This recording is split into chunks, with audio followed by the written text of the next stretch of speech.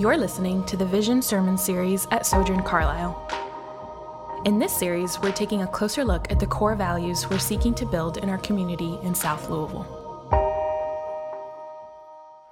Good morning. My name is James Fields. I serve as the lead pastor here at Sojourn Church Carlisle, and it's so great to have so many of you here today. You can go ahead and take a seat. You don't have to stand up during this time. Before we get into our text for today, I wanted to take a pastoral pause and be able to acknowledge kind of the things that are happening in our world. This week, I sent out a letter to our church, and if you weren't able to receive that letter, I wanted you to at least hear it from me. So here's a letter that I was able to write this week to our church. It says, undoubtedly, many of us have heard of the shootings that have taken place this past weekend in El Paso, Texas, and Dayton, Ohio, leaving 31 people dead. These shootings have brought upon me remarkable sadness as I think about the lives being taken by acts of evil and violence. As followers of Jesus, we believe that every person is created in the image of God. This is something that is true of every human, regardless of their religion, ethnicity, political affiliation, or citizenship. Every person is an image bearer.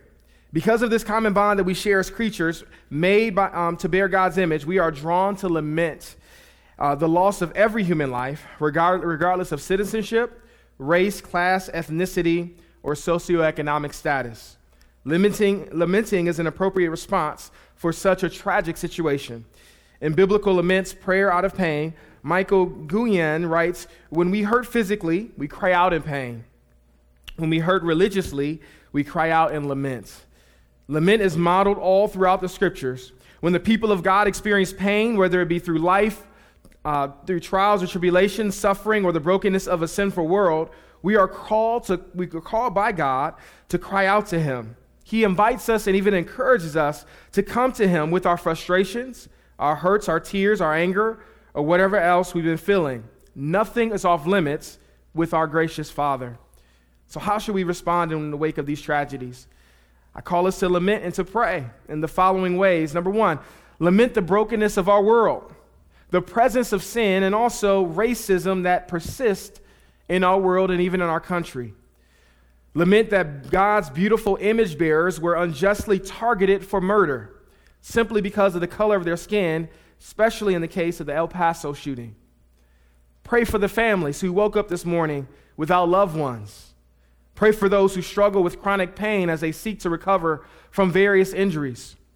Pray that God will respond to the cry of His people to ensure justice to those who seek His hand for such. Rejoice that God promises that He will come back soon and that His kingdom will reign and there will be no more pain, no more tears, and no more suffering. It says at the end, weeping with those who weep. Pastor James Fields. My heart is heavy. Now, I think all of our hearts should be heavy to the horrific things that are happening, especially in our country right now. Our longing, but I also want you to know that our longing stems from God. That our longing for justice, that our longing for God to make things right is not just something that's innate within yourself. It actually comes from the God who provides and is the means of justice. You see, justice is like a voice that calls out to us. It's beckoning us. It's luring us to think that there might be such a thing as justice, as the world being put to right, even though we find it so elusive. I love how one author puts it. He says, we're like moths trying to fly to the moon. We all know there's something called justice, but we just can't quite get to it. See, you don't have to teach your children. There's two things you don't have to teach your children. You don't have to teach your children how to sin, and you don't have to teach your children this aspect of justice. Just go to a local playground. You'll hear them talking about fairness and unfairness. So I'm going through that right now in my house. I'm sure Kelly and Kevin came to babysit our kids, and I'm sure they heard that cries of injustice happening at our house. But we all are birthed. We all are given a sense of justice as human beings. God has given us a sense of having things to be made right and having things to be made right ultimately by Him. I love what N.T. Wright writes about this. He says this, quote, in his book, Simply Christian. He says, that passion for justice is a central feature of all human life. It is expressed in different ways, and it can sometimes get twisted and go horribly wrong. There are still mobs and even individuals who are prepared to kill someone, anyone, in the distorted belief that as long as someone gets killed, some kind of justice is being done. But all people know in cooler moments that this strange thing we call justice, this longing for things to be put right, remains one of the great human goals and dreams. Christians believe that this is so because all humans have heard deep within themselves the echo of a voice which calls us to live like that. And they believe that in Jesus, that voice became human. And he did what had to be done to bring about that which is ultimately justice. It's a beautiful reminder that we can't fix the injustice of this world because we ourselves are unjust. We are unjust. We are depraved. But there is one who came and embodied human flesh and took upon our sins upon a cross, and we can look to him as the author, as the founder, and as the perfecter of our faith. Amen? We look to Jesus to unify and to bring justice in an unjust world. You can't have justice without having Jesus. So would you stand with me today as we look at our text that we're going to start from? We're going to look at Ephesians chapter 4, and we're going to look at this aspect of God's vision for our church as we start our vision series. It reads as follows, Ephesians chapter 4, verses 12 and 13. I'm going to start at verse 11. It says this. It says, and he himself gave some to be apostles, some prophets, some evangelists, some pastors and teachers, verse 12, equipping the saints for the work of ministry to build up the body of Christ until we all reach unity in the faith and in the knowledge of God's Son, growing into maturity, someone say maturity, with the stature measured by Christ's fullness. Amen. This is the word of the Lord. Thanks be to God. You may be seated. What I want to do today is, my task is not easy. It's quite hard, so you're going to have to walk with me a little bit. But my task today is to start a vision series. If you look on your program at the very front, it has this beautiful picture of a half-seated, well-decorative grass, and then it has a side that doesn't look so good. We are, in a sense of it, as a church, my family and I have been here now for the last 3 weeks, and we are starting our vision series. And the vision that we have, that God has placed on my heart from the church, stems from his word. And it stems from these verses that we just read from Ephesians chapter 4, verses 11 through 13. Notice with me the three things that Paul calls this church to do specifically. He says the role of the minister, the role of God's people, his servants, are to do the following. One is equipping the saints for the work of ministry. We're called to equip the saints for the work of ministry in order to build up the body of Christ until we reach unity in the faith and knowledge in God's Son, growing into maturity with the stature measured by Christ. These simply are what I like to call our vision, and what I'll lean on heavily as far as language for the next 3 weeks are what I call the 3 M's of Carlisle's vision. The first M is right behind me, I believe. Yes. The first M I'm looking at is equipping the saints for the work of ministry. This is what I call missional engagement. It's the first M of the 3 M's, missional engagement. We envision a community that is thoroughly equipped and focused to reach our neighboring community with the gospel of Jesus Christ here in South Louisville and beyond. We want to be a church that is focused specifically in the area and the context that God has given us. We're not in South Louisville just because we want to be in South Louisville. We're here because God has planted us here. Hopefully you are here because you want to be here. And this is a context where we want to see God grow and advance his kingdom. Amen. The second thing we see is he wants to build up the body of Christ until we reach maturity. Until we reach unity of the faith and knowledge of God's Son. Here's the second M. Not only do we want to be a missionally engaged community, we also want to be a multi-ethnic community. What does that mean? This is what this means. We envision a community that reveals and exemplifies the gospel while celebrating the multifaceted. When I say multifaceted, I'm saying the multi-ethnic, multicultural, multilingual, and multi-generational nature of the kingdom of God. We want to be a church that is not exclusive based upon one's creed, culture, or ethnicity. We want to be a church that can celebrate in song, celebrate in coming together in meals in our community groups, celebrate with those who have different cultures and maybe in ethnicities and cultural experiences than that of our own. We are called to be what Christ has died and what his church is, which is a multi-ethnic body. God has given his church for the nations to become disciples, and we want to have the nations represented here, even in our very midst, each and every Sunday by God's grace. The third thing we want to do is grow into maturity with the stature measured by Christ. The last thing and the thing we're going to focus on today is maturity. There's two aspects of maturity that we're going to talk about. One is your individualistic maturity, how to grow to Christ yourself. We'll talk about that today. Next week, we'll talk about communal. What does it look like for us to grow in maturity in the context of community? In regards to maturity, this is what we want and we envision. We envision a community that's growing in unity in our devotion towards and knowledge of Jesus. It is our desire to joyfully acknowledge human dignity and specifically the Imago Dei in every person, regardless of their race, ethnicity, culture, political affiliation, or socioeconomic status. This is what God has called us to do, to become, to reach. Again, the three M's are missional engagement, multi-ethnicity, and then finally maturity. We'll focus on maturity for our time today. I love what what Paul says in verse 11 of Ephesians 4. He says this. He names all these people. He says he himself, being God himself gave some to be apostles, some prophets, some evangelists, and then some pastors and teachers.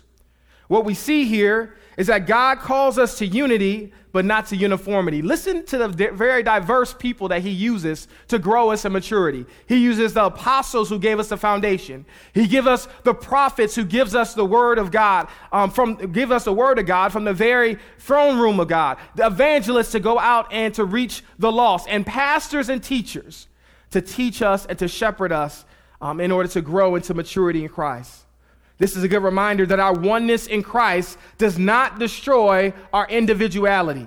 There is one body, but yet many members. And we want to be a representative of that, even in the context that we sit in right here today, each and every Sunday. The implication here is that you matter to God, and that growing into Christian maturity is an individual responsibility that occurs within a communal context. Let me say that again. Growing into Christian maturity is an individual responsibility that occurs within a communal context. I love what Proverbs 1:7 says. It says, the fear of the Lord is the beginning of knowledge. And what that tells me is that spiritual growth always stems from God. That God is the one who gives life. Amen? It's not about reading more books or praying more. It's about looking to God through the person of Jesus, knowing him intimately, because God is the only one who can stems and who can catalyze spiritual growth in our lives, especially in a church, in every church that's representing his name throughout the nation. I love what John 17:3 says. It says, this is eternal life, that they may know you, the only true God, and the one you have sent, Jesus Christ. Did you catch that? Eternal life. You don't have to wait to heaven to experience that. You can experience that right now. And this is a definition that Jesus gives us for eternal life according to John 17:3 in his high priestly prayer. He says, eternal life is this, that you may know God, the only true God, through the one whom he sent, Jesus Christ. I don't know about you, but that's good news, because I don't have to wait to heaven in order to experience God. Amen? I can experience God each and every day as I grow in love for his word and for his people and for his spirit. I can enjoy God every single day through hardships and trials, pain and suffering. I can look to a God who's resurrected and who's resurrecting me. Amen? Spiritual maturity, it stems from God, but it also needs our involvement. I love what John 10:10 says. It says, the thief comes to steal, kill, and destroy, but I've come that you might have life and have it to the full, to have it in all its fullness. Another version says, have it abundantly. So today, what I want to do is talk about human flourishing. I want to talk about this aspect of maturity, but I want to talk about it from the aspect of human flourishing. And I want you to know this, that God desires for you to flourish. God desires for you to flourish. And the Bible itself is bookend. It has a beginning and it has an end about this flourishing. And we're going to look at both of those bookends today. From Genesis chapter 2, verses 18 through 24, we're going to look at specifically what does it mean for us to be created in the image of God and to be made in his likeness, not just in the context of creation, but also in our communal relationship with our spouses. The other aspect we're going to look at is Revelation 21, 1 through 7. And that's one of my favorite parts of the scripture, this sermon today, because that's for the silent. That's for the still, and that's for the sufferers within our congregations. Those who are suffering even with the weight and the tragic events that even happened this week in El Paso, in Dayton, and wherever other city it may happen in going forward. This is for those who are silently suffering in our midst. Revelation 21. We'll end there during our time. Look with me in your bullet, in your program, you should have this verse, but flip there if you want to with me to Genesis chapter 2. We'll begin there about human flourishing with our text today. I love what Jonathan Pennington, who's a member at Midtown and a professor here at Southern Seminary, says about what it means to flourish. He has this quote in his book, The Sermon on the Mount and Human Flourishing. He says this, he says, true human flourishing is only available through communion with the Father God through his revealed Son, Jesus, as we are empowered by the Spirit. This flourishing is only experienced through faithful, heart-deep, whole-person discipleship following Jesus' teaching and life, which situate the disciple into God's community or kingdom. This flourishing only will be experienced fully in the eschaton when God fully establishes his reign upon the earth. As followers of Jesus journey through their lives, they will experience suffering in the world, which by God's providence is in fact a means of true flourishing even now. I love this. He says that the suffering that we experience by God's providence is in fact a means to true flourishing even now. Look with me at Genesis chapter 2 as we look at the brackets, the bookends of the Bible. It talks about human flourishing and what does it mean to flourish as into maturity in knowledge of God. Genesis 2:18 begins with these words. It says, then the Lord God said, it is not good for the man to be alone. I will make him a helper corresponding or equal, compatible, or suitable to him. The Lord God formed out of the ground every wild animal and every bird of the sky and brought each to see what he would call it. And whenever the man called a living creature, that was its name. The man gave names to all the livestock, to the birds of the sky, and to every wild animal. But for the man, no helper was found corresponding to him. So the Lord God caused a deep sleep to come over the man, and he slept. And God took one of his ribs and closed the flesh at its place. Then the Lord God made the rib he had taken from the man into a woman and brought her to the man. And the man said, this one at last is bone of my bone and flesh of my flesh. This one will be called woman, for she was taken from man.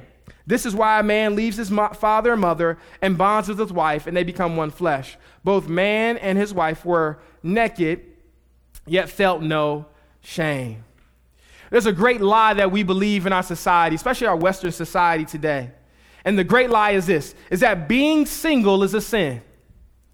That being single is a sin, or put it another way, singleness means being alone. Now, I have to define what I mean by single because there's a lot of definitions out there, so let me be clear what I'm saying when I say single. The dictionary's definition of being single is one who is separate, unique, and whole. One who is an entity by himself or him or herself. That is true. But also, specifically, I'm talking about single in this context as well. Those who are not within a relationship. Those who are not within a dating relationship.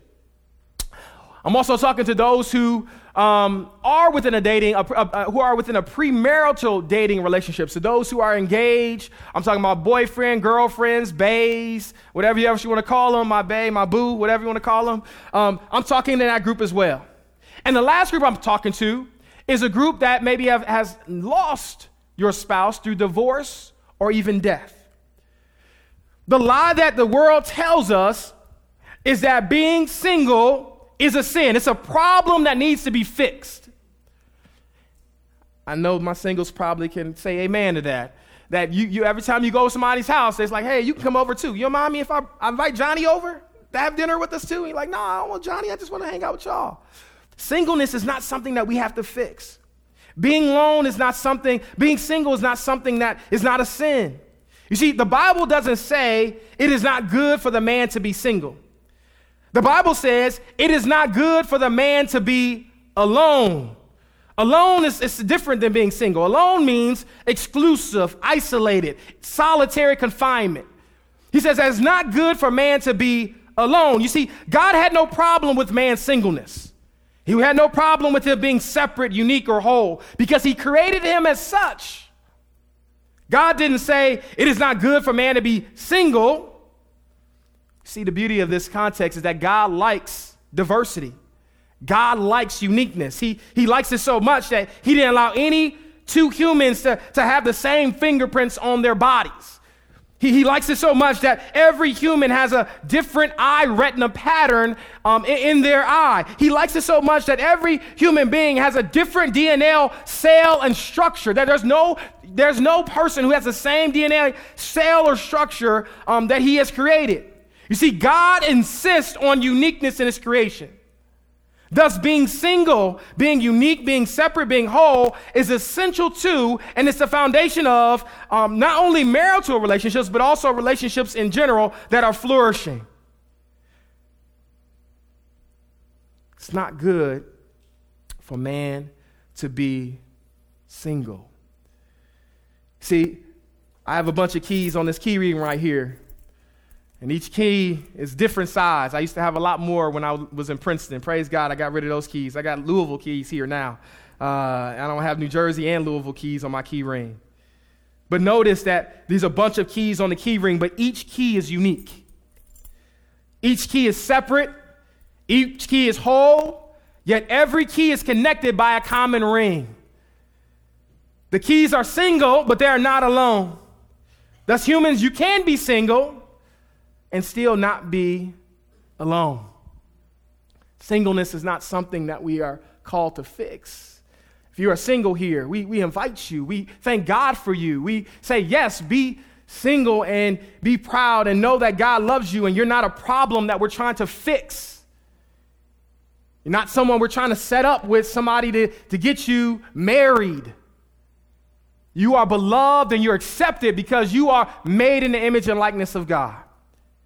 You see, God never saves groups. He only saves individuals. Remember what John 3:16 says, for God so loved the world that he gave his only son, so that whosoever believeth in him shall not perish but have everlasting life. I love that aspect of whosoever, because that means that anybody can come to faith in the Lord Jesus Christ. Amen? You don't have to be married. You don't have to be divorced. You don't have to be, anybody can come to the throne. At the cross of Jesus, there's no big I's or little U's. We all stand before the throne of God as equal people in needing of redemption and grace every single day.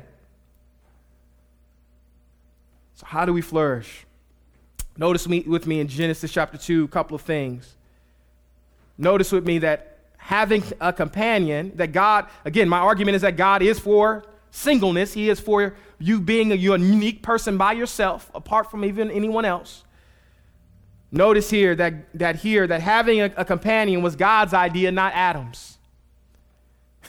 Notice here that it was God's idea, not Adam. You see, Adam was totally separate. He was totally unique. He was totally whole. And honestly, Adam didn't even know that he needed somebody else. God had to reveal this need to Adam in verse 18. He had to show Adam because Adam was so busy being a part of what God has created and enjoying God and enjoying his creation and being all that God had called him to be, that God had to pause and show him that, hey, you're alone. I don't know about you, but I pray that as a church we can grow into maturity, that we're so caught up into what God is doing. We're so caught up into relationship with God. We're so caught up into knowing God and loving others as we know God. We're so caught up in our relationship with God that actually someone needs to come and tell us that, hey, you may be alone. You need to chill out with God and come to this group a little bit. and enjoy this communal aspect. You see, the goal of the Christian life is to be conformed more and more to the image of Jesus Christ. It is to develop an intimate relationship with God through his son, Jesus. This is a word to my singles and to the suitors who are wanting to or thinking about marriage or those who are not even thinking about marriage. Don't be preoccupied looking for someone to be all things to you who is not God. You should be so consumed. We should be so consumed with being who we are and whom God has created us to be, that God will have to interrupt us in order to bring you a companion, much like he had to do for Adam. You see, Adam was so consumed with enjoying life in the garden and fulfilling his purpose that he didn't have time to look up or look around for anybody else. God had to interrupt him. He had to put him to sleep in order to make him another to present to him. That's probably a lot of your testimony too. Even those who are married. Listen, I wasn't thinking about marriage. I wasn't looking for nobody. I was talking to a couple who actually got married recently. I was listening to their testimony. It was the same thing. You go to a wedding, you meet somebody, you talk for like 5 hours, you look up like, man, we really enjoy each other's company. I wasn't looking for you, but I'm glad you're here. This is the aspect of what God calls us to. Having a companion was God's idea, not Adam's. The second thing, Adam needed someone compatible to him. Remember what the story says, that God took Adam to all the animals and he showed him all the animals. Adam had the privilege of naming all the animals. And as he's looking at Mr. Hippopotamus and Mrs. Hippopotamus and Mr. Ostrich and Mrs. Ostrich, he just kind of noticed like, okay, wow, everybody got a pair except for me. What's going on with that? You see, God didn't say Adam isn't a whole being, so I will make him a wife to complete him. What God said was, I'm going to make him a helper who is compatible or suitable or like him. I'm going to make him another human being who will complement him and be complemented by him. So for those who are looking to marriage, or even for us who are already married, your marriage will only be successful as your singleness. Because you can only bring because you can only bring to a marriage what you are as a person alone. This is why it's so important as you're single to continue to not forsake relationship with Jesus, to not forsake even relationship and community with other singles as well as marrieds. Because God is using all of those things to shape you and to grow you into the person he's calling you to be. Marriage is honorable in itself, but it's what we bring into it that cause the trouble. No human being can meet your ego needs, your spiritual needs, your soul needs. You're only fit or ready for marriage when you are totally fulfilled in God. When you're totally fulfilled in God. I love what Piper says about this. He says, God is most glorified in us when we are the most satisfied in him. Last thing I want us to notice is not just that companionship was God's idea, not just that Adam needed someone to be compatible to him, but notice this, that Eve herself was presented by God as Adam's equal. That Eve was presented by God as Adam's equal. Let me talk to my ladies out there right now. Women, you are not second-class citizens within the kingdom of God. You're not just a mom. You're not just a grandma. You're not just a wife. You're not just a girlfriend. You're not just someone's bae. You are God's masterpiece. You are created in God's image and his likeness. You have intrinsic and immeasurable value before God as his daughter. You are not a less than or secondary species. You are created with the same image and imprint that God created man with. And men, we should exhort and encourage our women in that way. We shouldn't berate or subject them. And it's my prayer that every woman a part of our congregation will feel the dignity and worth, not just by their husbands and not just by their friends, but by every man in this church, that we will exalt and we will celebrate in the uniqueness that women are created in the same likeness and image of God that we are. Amen? Marriage is simply two separate whole beings, two whole people becoming one. You see, God's creative work was not complete until he made a woman. He could have made her from the dust of the ground as he made Adam, but God chose in his sovereignty to make her from man's flesh and bone. And in doing so, he illustrated for us that in marriage, man and woman would symbolically become one flesh. You see, God created Eve not just to marry Adam. We need to help our daughters to understand. I'm helping my daughter to understand that. You're not just created just to marry a man. You're created to know God. You're created to know him intimately. You're created to be shaped and grafted and changed into the image of the Savior. You're created for greatness. You're created for glory. You're created to mirror the likeness and character of the God you serve. This is a lesson. This is what we want to teach our young girls. They're not just being brought up to be married a nice guy to have a nice life. They're married to be image bearers of their God and King, King Jesus. See, marriage will not solve loneliness or being alone. Marriage is not the answer to being alone. Relationship with Jesus and his church is. That's what the answer to being alone is. Jesus says, I'm a friend that will stick closer than a brother.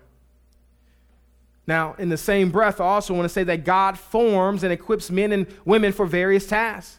But all these tasks lead to the same goal, which is honoring God. You see, man was used by God to give life to woman, or to create woman, but woman gives life to the world. Each role carries exclusive privileges, and there is no room in thinking that one sex is superior to the other. God gave marriage as a gift to Adam and Eve. They were created perfect for each other. Marriage was not just for convenience, nor was it brought by any cultural expectation. But marriage was instituted by God in creation. And it had these three basic tenets to go along with it for a strong marriage. One, a man should leave his parents, and in a public act, he promises himself to his wife. It is a covenantal commitment done in a public way. You are leaving your heritage, you're leaving your family, and you're starting a new family with this woman to love and to cherish for the rest of your days. The man and the woman were joined together by taking responsibilities for each other's welfare and by loving their mate above all others. That you wouldn't be looking around, still married, but still shopping around to see who's cute out there. That you are a one-woman man, or you are a one woman's man, or a one-man woman. I don't know if that makes sense, but that's okay. Last thing is this, is that the two became flesh in the intimacy and commitment of sexual union that is reserved for marriage. This is what God has called us to, is to flourish in this aspect. That God has created Adam, he's created Eve as separate entities, as a whole entity. And he brought these two whole entities together, and they decided that they wanted to engage in a covenantal commitment before God, their creator, called marriage. You know what? If we want to get justice right, if we want to reach this community, if we want to be a light, a beacon of light in this community, it not only starts with us and our maturity before God, but it also starts with our maturity within our marriages. It's unique that God creates marriage before he creates anything else. I think there's a reason for that. There's a purpose behind that. And while marriage doesn't solve everything, there is a picture that God wants us to see, that human marriage was provided to provide for us the picture of the heavenly marriage that we see in Revelation 21. Look with me in Revelation 21, verses 1 through 7. It says this. It says, "Then I saw a new heaven and a new earth. For the first heaven and the first earth had passed away, and the sea was no more. I also saw the holy city, the new Jerusalem, coming down out of heaven from God, prepared like a bride adorned for her husband. Then I heard a loud voice from the throne. Look, God's dwelling is with humanity, and he will live with them. They will be his peoples, and God himself will be with them and will be their God. He will wipe every tear from their eyes. Death will be no more, because the previous things have passed away. Then the one seated on the throne said, 'Look, I'm making everything new. He also said, right, because these words are faithful and true. He said to me, it is done. I am the Alpha and I am the Omega, the beginning and the end. I will freely give to the thirsty from the spring of the water of life. The one who conquers will inherit these things, and I will be his God, and he will be my son. I love these verses. Again, the Bible has bookends of human flourishing, both in Genesis 2, but also in Revelation 21. The only difference is that Revelation 21 happens after an entire enduring of the fall and brokenness, and of enduring the fallenness and the brokenness of the world that we endure every single day. But listen to the hope. There's 3 hopes I want you to get out of this text before I take my seat. The first one is this, is that God is our tabernacle. That God is our tabernacle. Look with me in verse 3. It says, the New Jerusalem is where God lives among his people. Instead of our going up to meet him, he comes down to be with us, just as God became man in Jesus Christ and lived among us. I love John 1:14. It says that the word became flesh and dwelt among us. That word dwelt in the Greek means that he tabernacled, he inhabited, he set up his residence among us. We need a God who not only sees the suffering and injustice that we experience every day, but we need a God who comes to our neighborhood and set up residence with us. And you have that in the person of Jesus. You have that in the promise that he has made. You have that in the promise even in what you're sitting in right now, the church of the living God. We have a God who desires to tabernacle, to abide, and to reside with us. My prayer is that Sojourn Church Carlisle will be a tabernacle in South Louisville and beyond. It will be a gathering. We'll be a mosaic, if you will. We'll be a gathering of God's masterpiece, of the beauty of the gospel, not just being spoken, but the gospel actually being embodied through the persons, through every single person who calls himself a Christian, who follows Jesus in our midst each and every Sunday. You see, wherever God reigns, there's always peace, security, and love. Not only is God our tabernacle, but we also see that God is our creator. Notice the Bible begins with the majestic story of his creation of the universe, and it concludes with his creation of the new heavens and the new earth. This means that we're safe with God, that with God, our sins are forgiven, and not only our sins forgiven, but our future is secure in him. And just as God finished the work of creation in Genesis 2, and just as Jesus finished the work of redemption at the cross, so too the Trinity will finish the entire plan of salvation by inviting the redeemed into a new creation. God has you, he has all of you secured. There's no aspect of your life that's not secured with our God. He is creator, sustainer, and redeemer from beginning to the end. He said it in his word in Revelation 21. I am the Alpha and the Omega. I'm the beginning and I'm the end. There's no way you can be outside of my hands. I will wipe every tear from your eye. I hope that brings hope. Can you imagine how many tears God is going to have to wipe away in the new heavens and the new earth? But guess what? He's committed to doing that. Every tear will be wiped. Every tear. And some of you, even right now, you probably come into this church, you're probably crying right now for the tragedies that's happened, the problems that are happening in your life. God sees your tears. He has come through Jesus to be among your tears. And in the end, he is faithful to wipe every tear away. He's faithful to do it. Lastly, he's our Redeemer. He will wipe every tear away as he has promised. I'm going to end with a quote from N.T. Wright from his book, Simply Christian. You can tell what I was reading this week because I'm quoting from him a lot, but that's okay. He says this in his book. He says, from the very beginning, 2,000 years ago, the followers of Jesus have always maintained that he took the tears of the world and made them his own, carrying them all the way to his cruel and unjust death to carry out God's rescue operation. And that he took the joy of the world and brought it to new birth as he rose from the dead and thereby launched God's new creation. But it makes the point that the Christian faith endorses the passion for justice, which every human being knows, a longing to see things put to rights. And it claims that in Jesus, God himself has shared this passion and put it into effect, so that in the end, all tears will be dried and the world will be filled with justice and joy. Let that be our prayer now. You pray with me? Father, we do thank you and praise you. We thank you, God, that you've called us to maturity in you. Lord, you called us to be like you and to represent you in every way. Lord, we do praise you, God, that you've called us as your own, as your children, as your unique image bearers. Father, help us to take ownership of that. Help us to delight in that. Help us not to hide behind our marriages or the lack, or if we're not married, help us not to hide behind that. But Lord, help us to come as individuals before a holy and righteous God, knowing that you want to have a relationship with each and every one of us. That personal relationship with Jesus matters. That spiritual maturity stems from you, but it matters to you. God, would you take our little and make much of it? Would you grow us to have a maturity that's measured by the stature and the person of Jesus?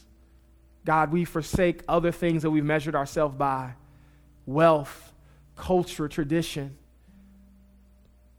expectations of our own or expectations that other people put on us. God, we renounce those things and repent of those things now in the name of Jesus, and we ask that you would be the measure, you would be the means, you would be the person that we measure ourselves by, not just for now, but even through eternity. Thank you that you're safe and you're good. In Jesus' name, amen. I'm James A.P. Fields, Jr., lead pastor at Sojourn Church Carlisle. Thanks for listening. We're a church that is rooted in the community of South Louisville, and we are seeking to advance the gospel of Christ in South Louisville and beyond. For more sermons, info about our church, and ways you can support our ministry, visit sojournchurch.com/Carlisle, CARLISLE. God bless.